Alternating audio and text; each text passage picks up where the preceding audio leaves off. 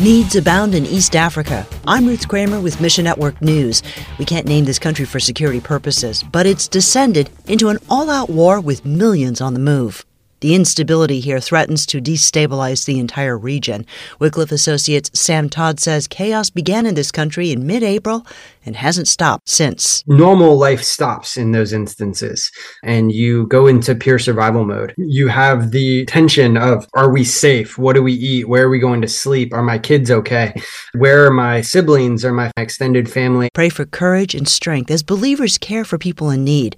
Churches often function as makeshift hospitals or care centers in warlike situations. When humanity is at its worst, the church is at its best. They become community sanctuaries where people know they can go to be loved, protected, to be cared for. And anti-conversion laws in northern India have escalated persecution of minority Christians over the past 2 years.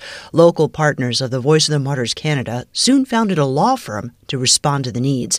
Despite persecution, God is growing the church. The law firm's co-founder, Ramshan Saranu, says, the number of people coming to the Lord during this past 2 to 3 years actually increased. So we have seen more coming to the Lord, receiving Christ and reading the Word for past 2 years. The lawyers recently helped one new believer who came to know Christ through watching YouTube. Sushil George urges us to pray. More gospel content should be produced in social media so that the gospel is communicated to the neo-literate community, which is larger in India. Thanks for listening to Mission Network News, a service of One Way Ministries.